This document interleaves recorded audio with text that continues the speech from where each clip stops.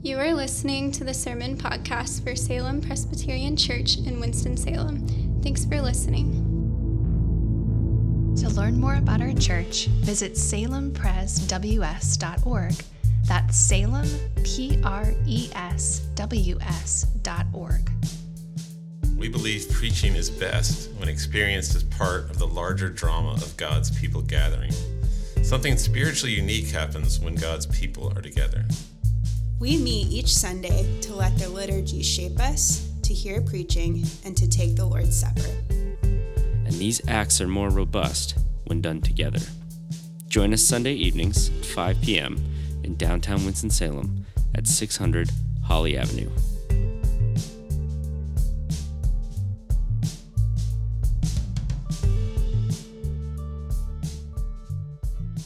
Glory to the Father, glory to the Son, glory to the Spirit, as it was in the beginning, is now, and ever shall be, world without end. Amen. Amen.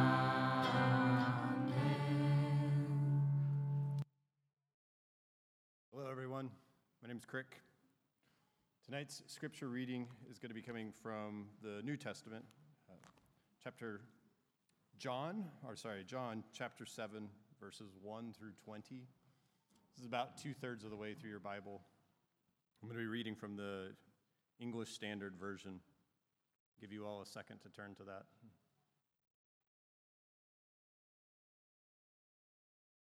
And when you are able, please stand with me for the reading of God's holy and inerrant word.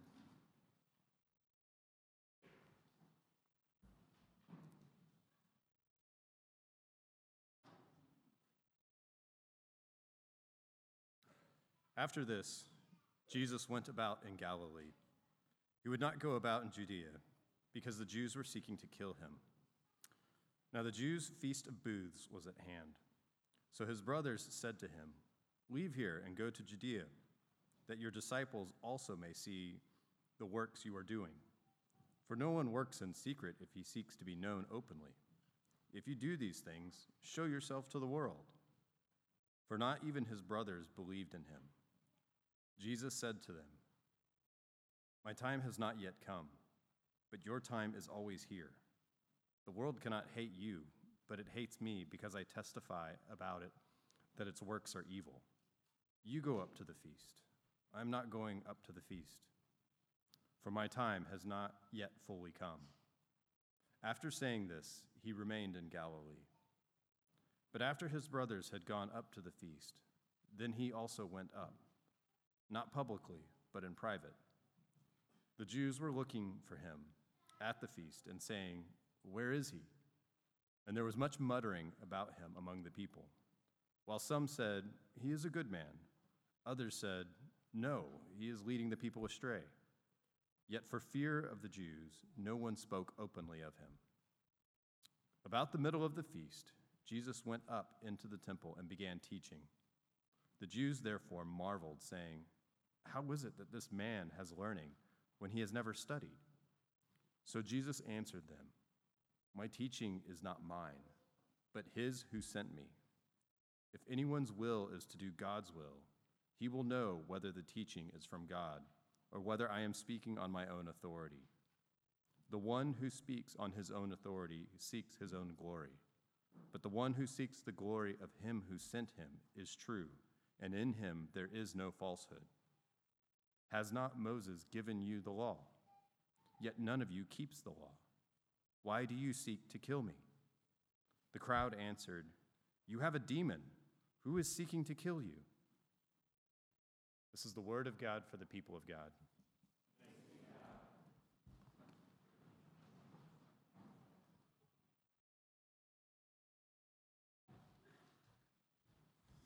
Well, good evening. My name is Ben Milner. I'm one of the pastors here, and I want to thank you for all being here. The anniversary service, it's an exciting night and very encouraging to me to just hear all the good things people are saying. That God is at work in our midst, and like Austin said, it's not about us at all. It's about the one who works in spite of us. Just like this story of Jesus with these people in John, the people in John that are surrounding Jesus are not the best, as you can tell in this story. And yet they have one in their midst who's a great Savior. And he pulls people out of the darkness. The whole book of John is about people encountering the one who is eternal life. The very famous verse, John 3:16, God so loved the world that whoever believed in his Son would have eternal life.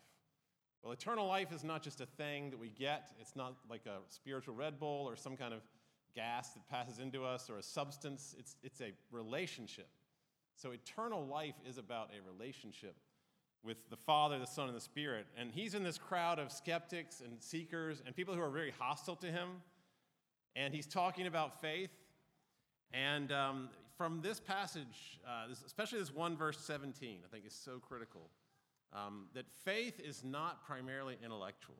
I came to faith by reading Mere Christianity by C.S. Lewis. And at the time, I thought it was intellectual primarily, that it was about weighing evidence and investigating arguments. But I've come to believe over time that it's essentially not intellectual, it's relational. Because eternal life is relational. It's all about relationships. So the question is not, is there enough evidence, but do I want to be a certain type of person? Do I want to live a certain way? Is my will to do the will of the God of the universe? And that's what Jesus says in verse 17. If you want to do God's will, he doesn't say if you do God's will. That would be devastating because none of us do. But he says if you want to do God's will, if you will to do God's will, then you're going to know whether I'm from God and my teaching's from God. And that's the main criteria. If you want glory for yourself, if you want to be your own authority and rule your own life, then Jesus is going to seem very implausible as the incarnation of God.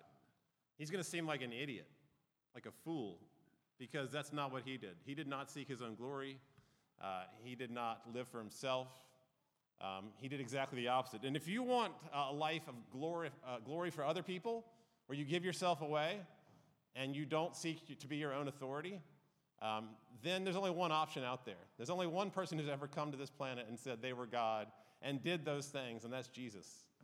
The only one who ever came and whose glory was actually to give himself completely away. So if you want to do God's will, you're going to know whether Jesus is God.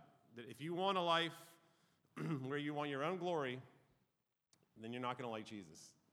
And I think that's the natural human heart. Like, that is our heart. We are curved in on ourselves, as Martin Luther said. We're creatures who are self-interested.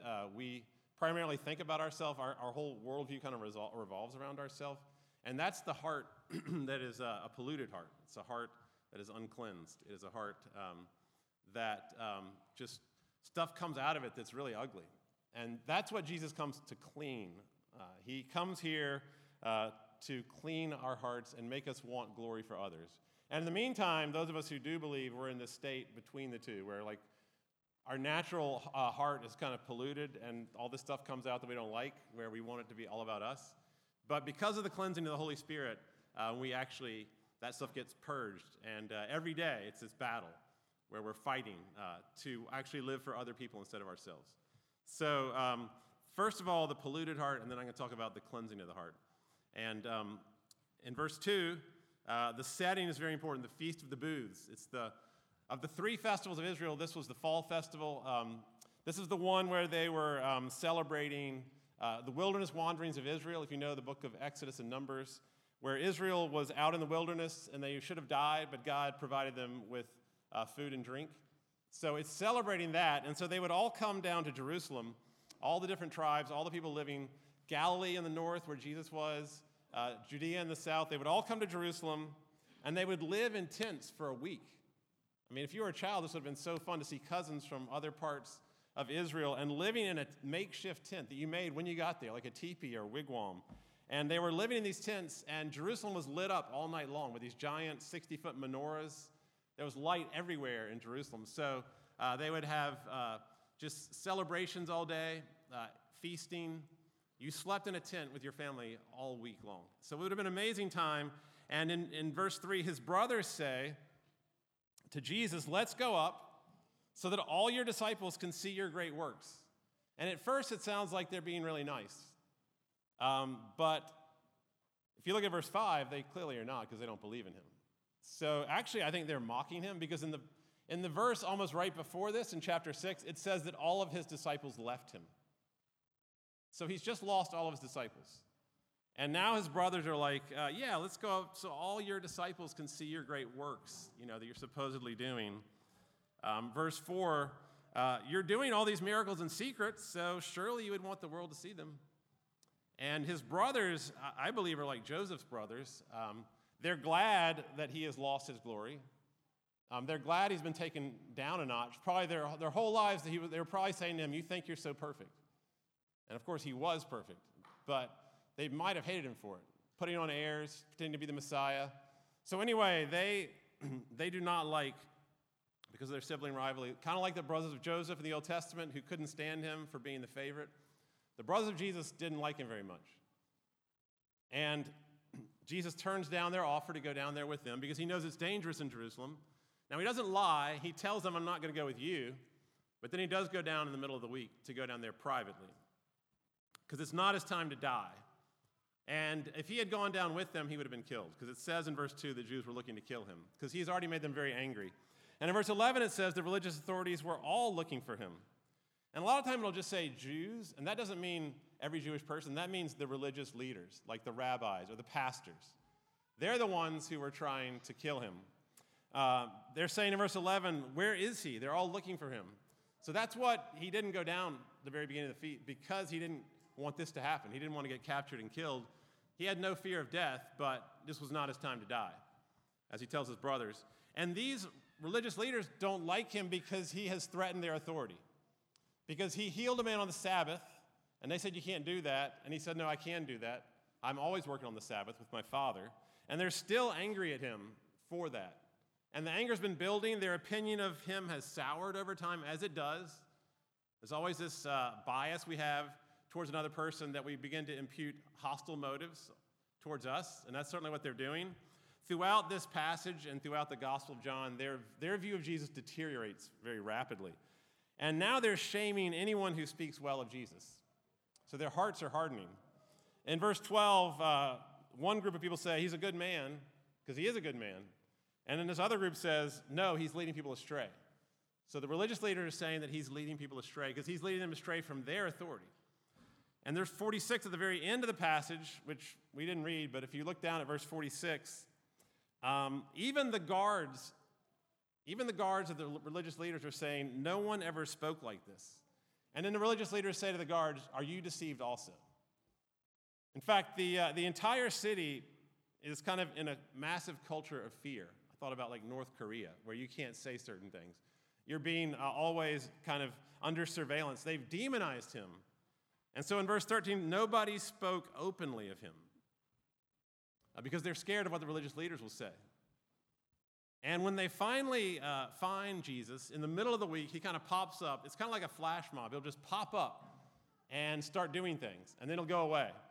And when they finally find him, he's teaching.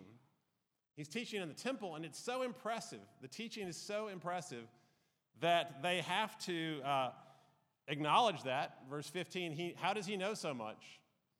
But then they also make fun of his like thick country accent, or because he's from Galilee, from the north. So that would have been like the real deep south in America. So he had this kind of accent.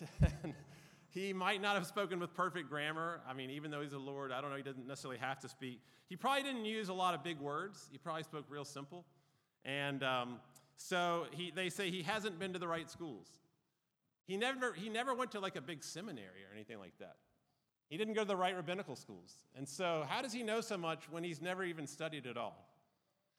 And Jesus looks at them in love, and he says, you need to give up this whole charade of your glory and your credentials and like who you know and where you went to school and your title.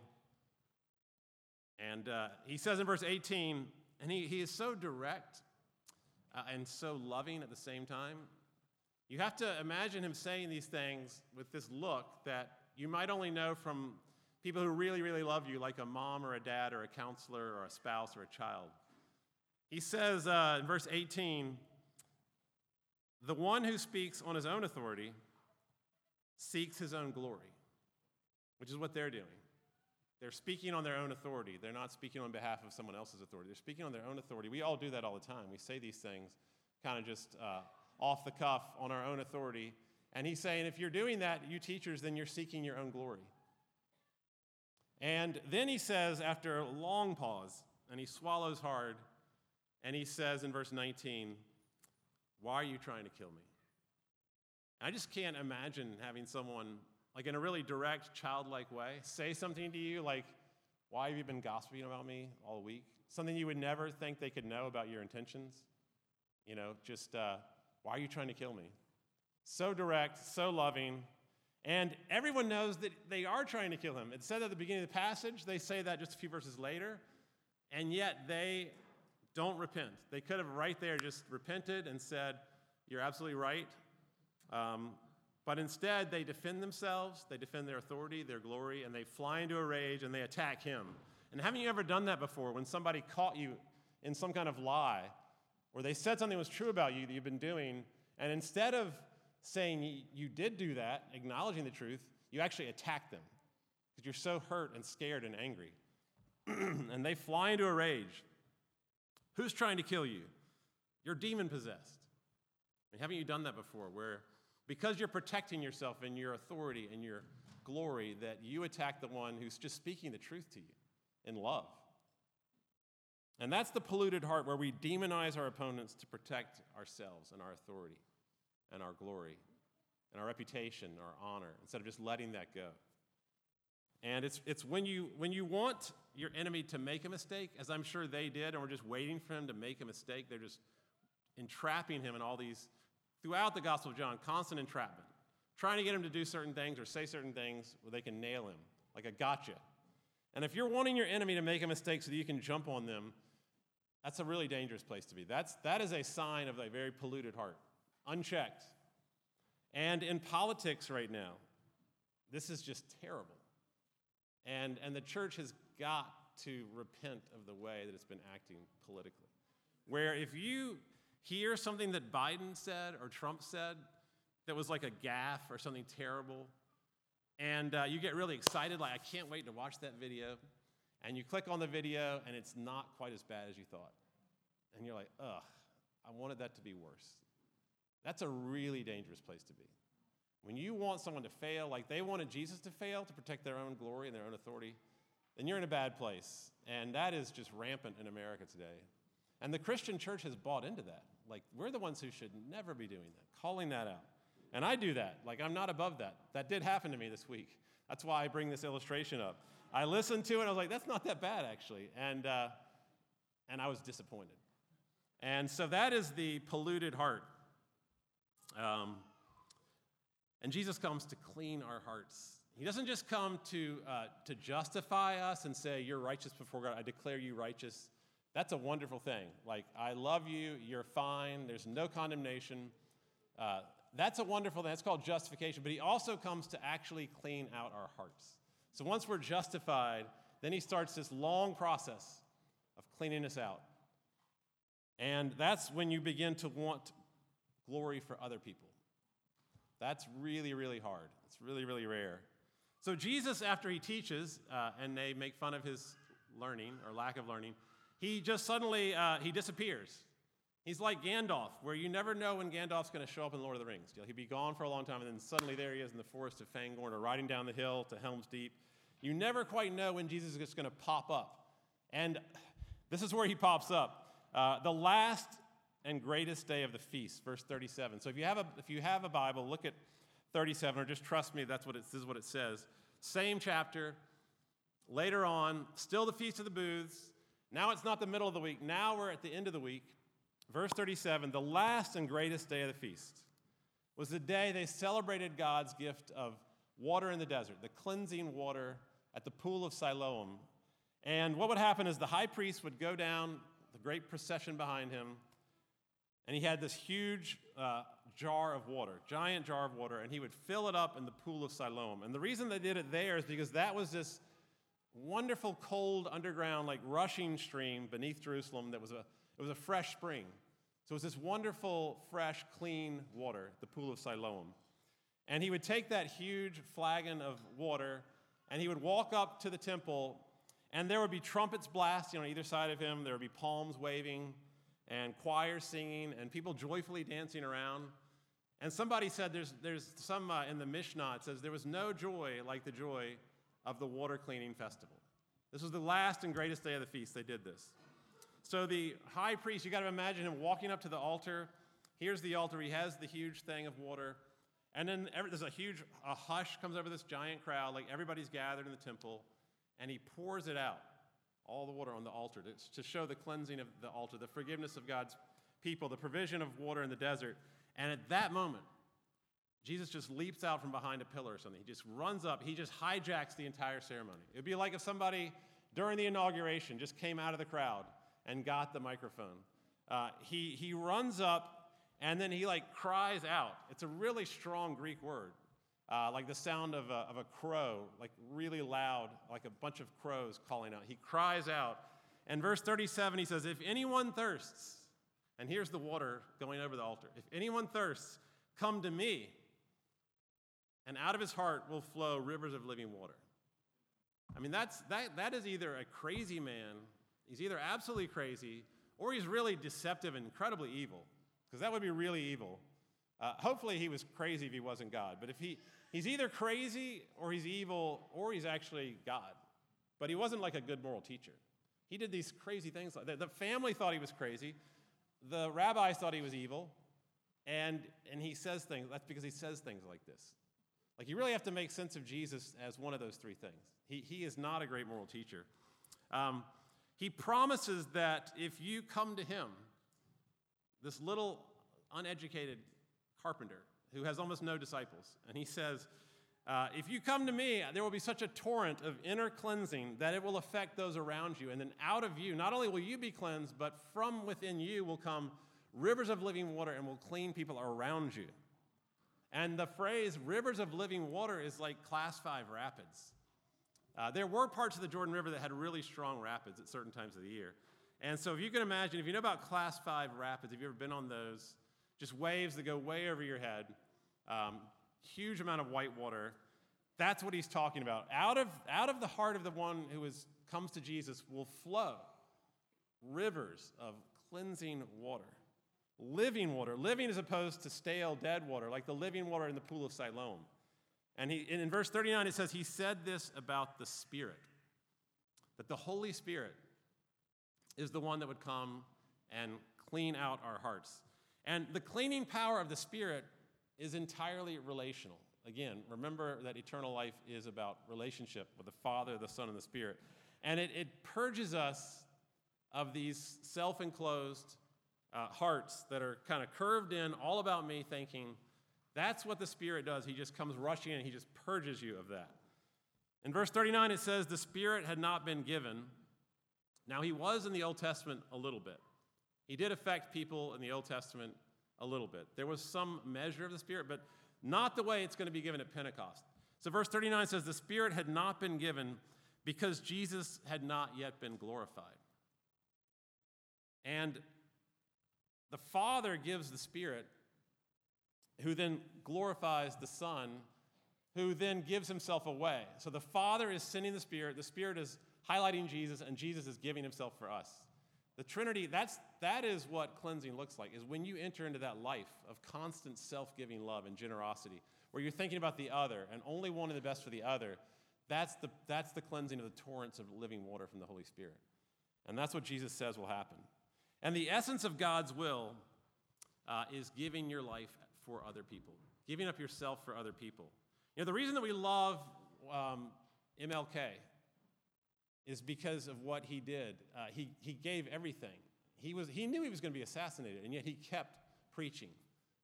And we love him because he joined in the Jesus revolution. The story of Jesus was his story.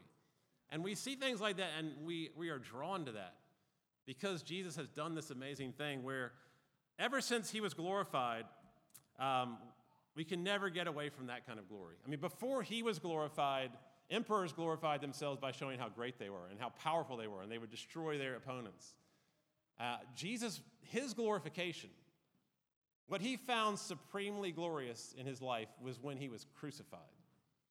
And that's what makes him such a different kind of ruler. And the Holy Spirit, this self-effacing Spirit, is just constantly pointing to Jesus. So the Holy Spirit, even though he's one of the three persons of the Trinity, he doesn't draw any attention to himself. He's always pointing. It's like the bat signal in Batman where you see the big bat in the sky. He's always like flashing a cross up. And whenever you think about Jesus and whenever you're moved by him, that's the Holy Spirit just purging your heart. It's the Spirit always glorifies the Son.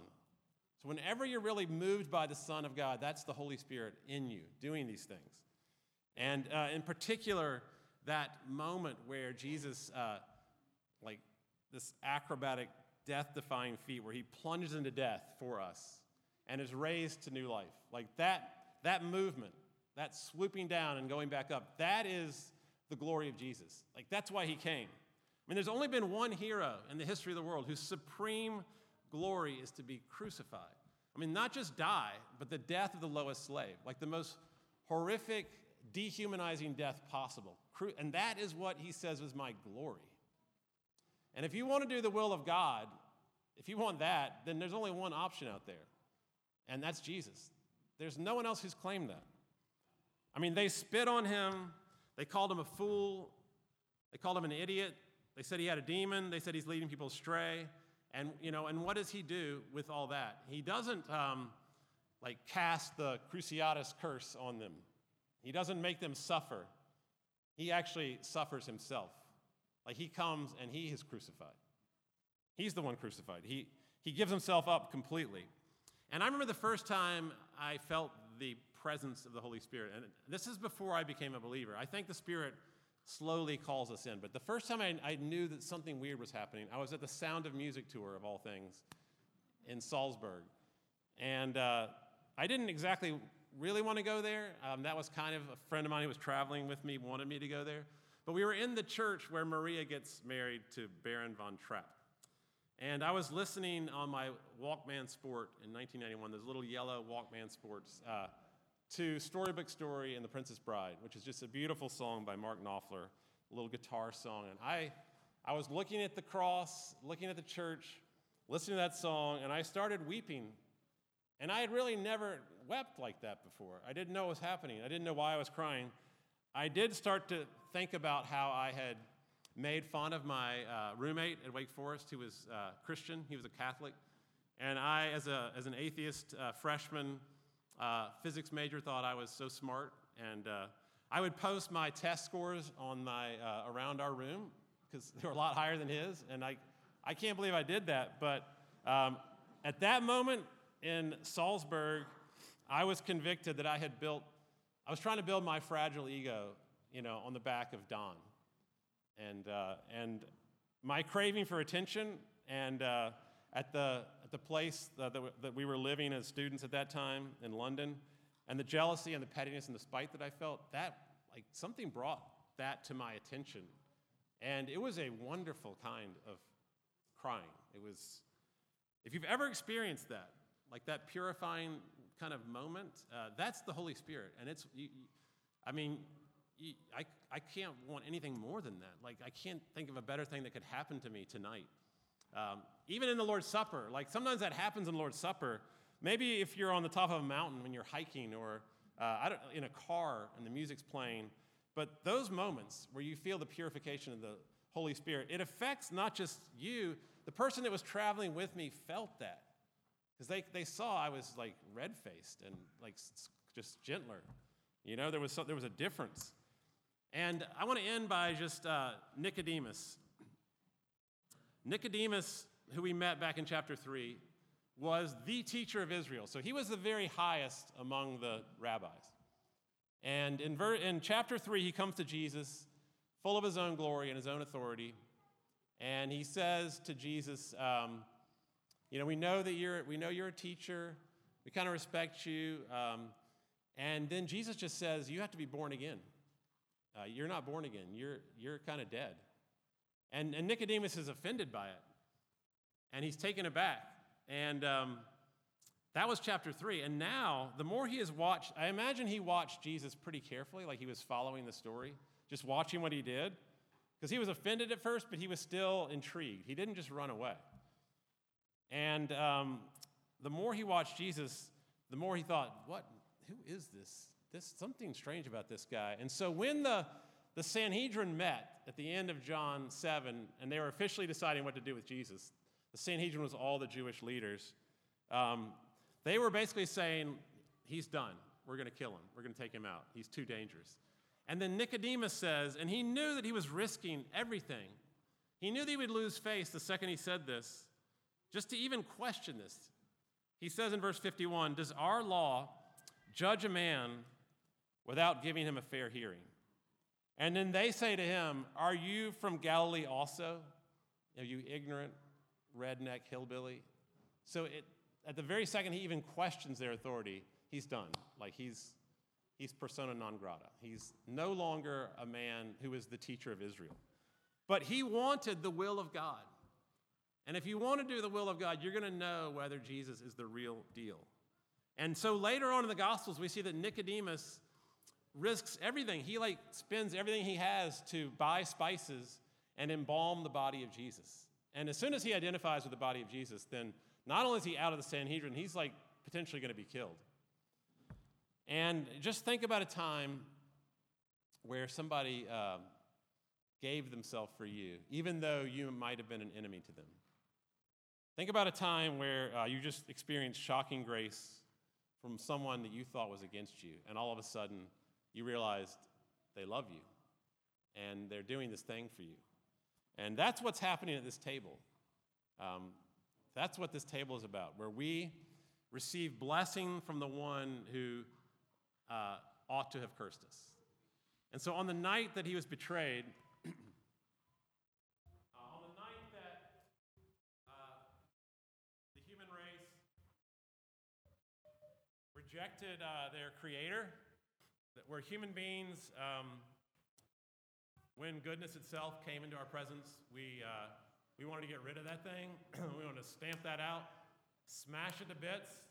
We don't want that goodness around here. We don't want someone that frightening in his self-giving and love. It was on that night when we were at our very worst that he did his greatest thing. And he said, I'm going to give my body for you. I'm breaking my body for you. And I'm doing it intentionally, and I'm doing that knowing what you're going to do to me. I'm not surprised at all about what you're going to do to me. And I want you to know that before you do that, I love you anyway. I love you.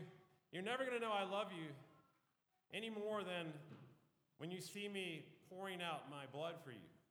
Intentionally. Of my own will, I lay down my life, he said. That way we would know that he did it. He knew what we were going to do, and he still did it. So at your lowest moment in life is when you most realize how much he loves you. And that's what we celebrate at this table. So I'm going to pray for us, and as I pray, the people serving with me can come over here, and then I'll give you more instructions about this table. Father, glorify your Son through your Spirit. Give us your Spirit, Father, so that he can glorify your crucified Son who gave up everything for us. Help us to realize that the essence of reality is the three-person God giving themselves for one another, for the world. That this world is just the overflow of the three in perpetual, generous delight in the other, glorifying the other. I pray we would feel that tonight at this table. Give us those tears of purification, Lord, tonight. And we pray in Jesus' name.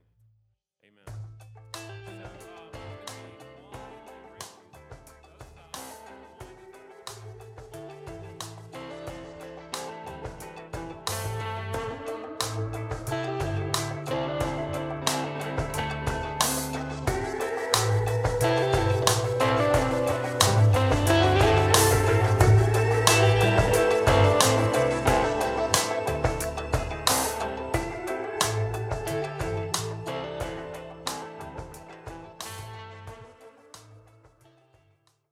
And remember, we love you, rascals.